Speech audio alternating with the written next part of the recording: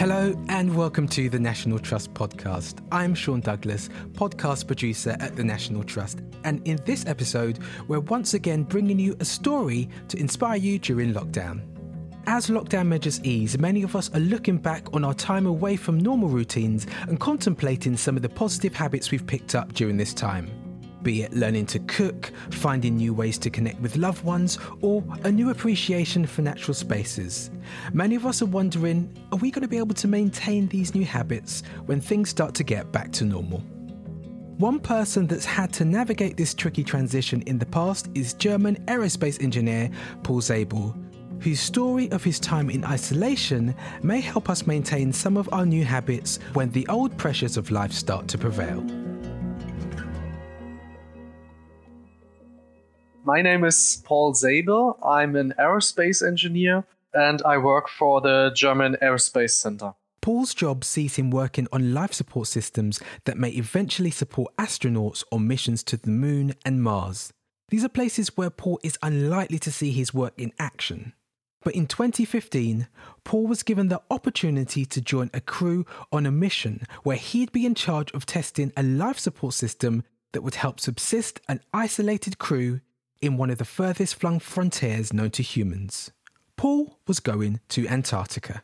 The continent of Antarctica is the next best place you can go, which is very similar to living and working on the moon. So it wasn't quite the Moon or Mars. It wasn't even the job Paul was expecting. The official title was systems engineer, but the most commonly used description was Antarctic gardener. Yeah, I was doing gardening and growing vegetables in Antarctica.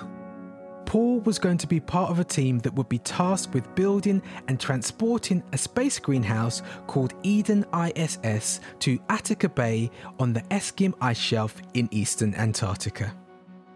The Eden ISS would be stationed at a research base where Paul and the crew would spend 12 months. But for 9 of these months, they'd be isolated from the outside world. And Paul would be solely responsible for the crew's supply of fresh food. There was just one problem. Gardening wasn't Paul's particular forte. I've done some gardening as a child in the garden. Yeah, I would say I had not much experience with that. So in just a few weeks, Paul had to master the scientific gardening art of aeroponics. So soil normally already has all the nutrients the plants need. And when you water the soil, the water dilutes the nutrients and make them available for the roots, and the plants can use the nutrients to grow. But with aeroponics, things work differently. The roots are basically hanging free in the air and are sprayed with water and nutrients every 2 minutes. So it turns out Paul's skills as an engineer were perfectly suited to the task of space gardening. We have a very technical greenhouse. We control the climate, the temperature, the humidity, the CO2 level, all the systems that keep the plants alive so that they can produce food for the crew. So, after months of preparation, it was finally time for Paul to make his way to Antarctica. But even the first leg of this adventure could be an epic 7-day journey. So for Paul, it was first a flight from his hometown of Bremen to Munich. From Munich to Cape Town. Then a layover of 3 days for his Antarctic-bound flight. From South Africa, you still need about 6 hours flight. And at the start, this just felt like another routine flight. The normal flight number, and you go to a normal check-in desk. But instead of boarding a normal flight, you fly to Antarctica. Then you sit in this airplane. The people from different countries, they are all really excited. You enter the aircraft with summer clothes. The crew's cooling down the aircraft. And then everybody is changing to polar clothing.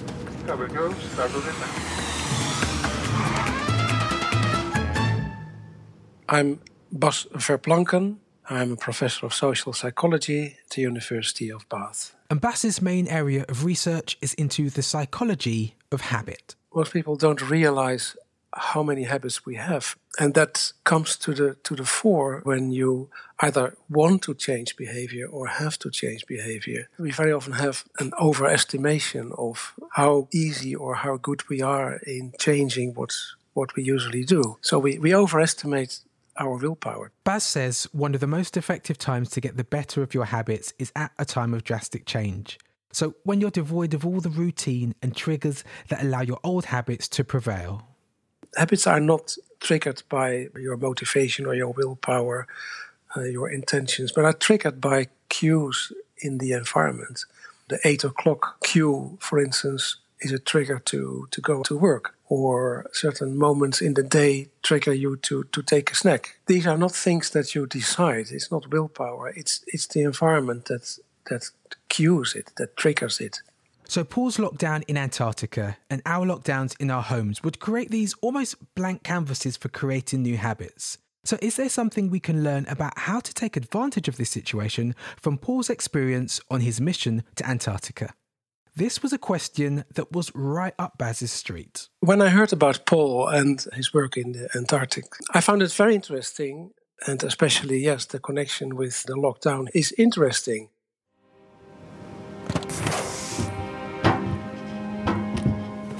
And there are some real parallels between Paul's experience and ours. When you come out of the aircraft, you have no trees or buildings, no wind, a lot of sunshine.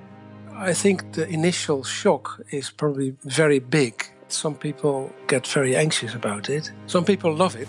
I was going on my knees on the ice and taking my hands out of the gloves and taking snow and ice in my hands to feel the ice in Antarctica for the first time. It takes another 2.5 hours to the German research station, fly over the frozen sea ice, and then you also see the research station standing there in the middle of the white ice of Antarctica. As Paul acclimatised to the research station, the reality that this would be his home for the next 12 months started to set in. The station currently had a population of around 60 people, but as winter approached, this would dwindle to a small 9-person team that would be completely cut off from the outside world. So, no supplies in and no supplies out for 9 whole months. And the changes to his life seem reminiscent of what many of us have experienced over the last 2 months. Basic things like getting food, getting supplies, dealing with work and relationships, everything has to change, basically overnight. And as well as adjusting to his new group isolation, for much of his time in Antarctica, Paul would be isolated alone and away from the crew. Our greenhouse is located around 200 meters away from the station. 200-meter distance doesn't sound really far, but in Antarctica, especially during a storm, it takes you much, much longer. The longest it took me was around 35 minutes for those 200 meters. And just like many of us have experienced, going outside in our new normal can take on a completely different significance. Making sure your face is covered, packing your gloves and hand gels, avoiding touching surfaces.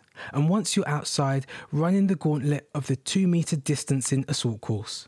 Paul's commute to work was only slightly more treacherous.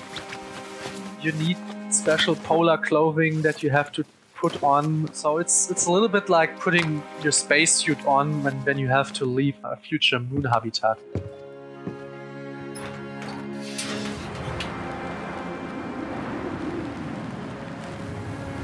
So when you go out of the station first, you don't realize how windy it is because you are protected by the station. But once you go away from the station, you are really hit by the wind and you have to stabilize your footing so that you don't fall over. Then you start walking and there is like a rope going from the station to the greenhouse where you can, which you use as orientation because you cannot see that far during the storm. So you have to be careful that you're not drifting to your right. After a while you feel the cold getting through your clothes and it starts in your fingers and your shoes and in your face. Where we have fresh snow, which is not yet frozen, You can be in the snow up to your knees. You wear very heavy polar boots with a lot of insulation. And then every step you have to lift those heavy boots and push it through this deep snow. And that's very, very exhausting. So especially during a storm where you can only see for a couple of meters, it's really cool when out of the blowing snow you see the greenhouse emerging, you see the lights, then you walk up the stairs on the platform where the greenhouse stands on.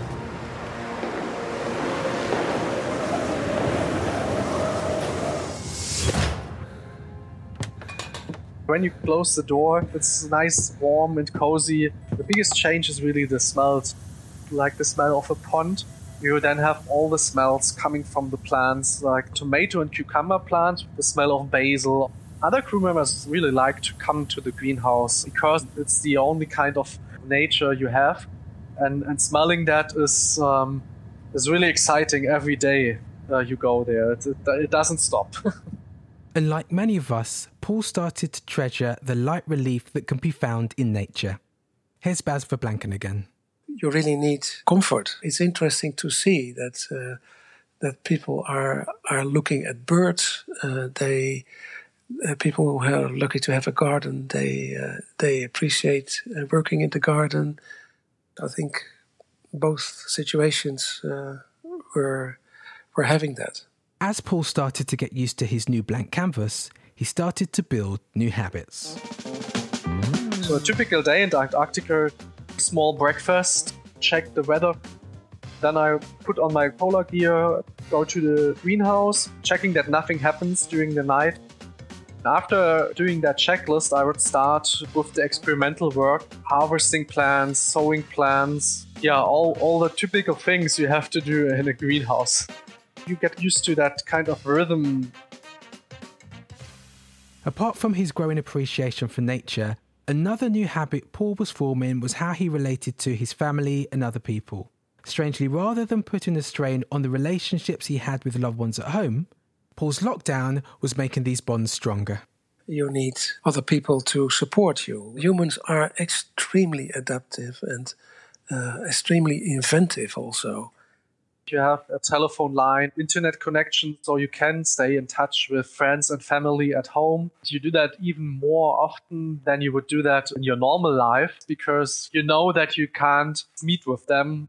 I think the modern technology is fantastic in these situations. And Paul started to change the way he communicated. Rather than the instant messaging we've all become accustomed to over the years, video chat became Paul's preferred method of contact, which is something that lots of us can relate to. I mean, who was swapping the family group chat for a family Zoom conference before lockdown? Seeing a face is probably a more intense communication than just hearing a voice.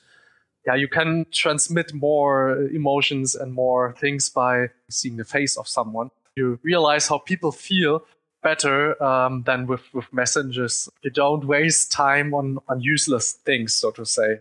Some of the relationships definitely are deeper after Antarctica. He also started to find that he had more appreciation and deeper compassion for the people around him. It's always the same faces. You see those people every day, when they feel good, when they feel bad, when they are stressed. I think that empathy improves when you're in Antarctica because you think twice about people and you always try to understand them. As Paul's time in Antarctica continued, so did his acquisition of new habits. But as the 12 months drew to an end and Paul returned to his old normal, would his old routines force him back into his old habits? It's not easy to maintain those habits because you're back in civilization and you are influenced by all the people surrounding you. You kind of live in a bubble in Antarctica for 1 year. And then you're coming back to civilization and you're again influenced by the normal habits of people and regulations and routines. And if you want to keep some of the spirit that you put up in Antarctica, you really have to think about it and put energy into it. I think the lockdown is a good opportunity to think about your own habits. It's a good thing to have a fresh start, having a new hobby or or doing more things with your family, or doing vacation in your own country because you are forced to instead of flying to the other end of the world. I think it's a good opportunity to rethink your normal daily routines and habits, and also a good opportunity to change some of them. For all the negatives that have come out of our current situation, there have been some positives. Things like our compassion for others or our appreciation for nature. So how can we maintain these new habits when we start to go back to our old lives? The habits that may stick are habits that relate to an important value. They are much stronger and they have much more chance to be maintained. So that could be, for instance, a friendship or a renewed friendship, which immediately connects to an important value. And those kind of habits have a greater chance of surviving. The appreciation for the jobs that we are so dependent on now, delivery drivers, nurses, and so on. If that could be retained, that would be a fantastic thing. It's also important to remember that during this difficult period, we have, as a global community, achieved things that only months ago would have seemed almost impossible. Things that we've been looking at for many years. People work from home more, less CO2, less pollution. We did it overnight. I think that reminding ourselves of what we actually have done and could do is an important step that we can hopefully retain into the future.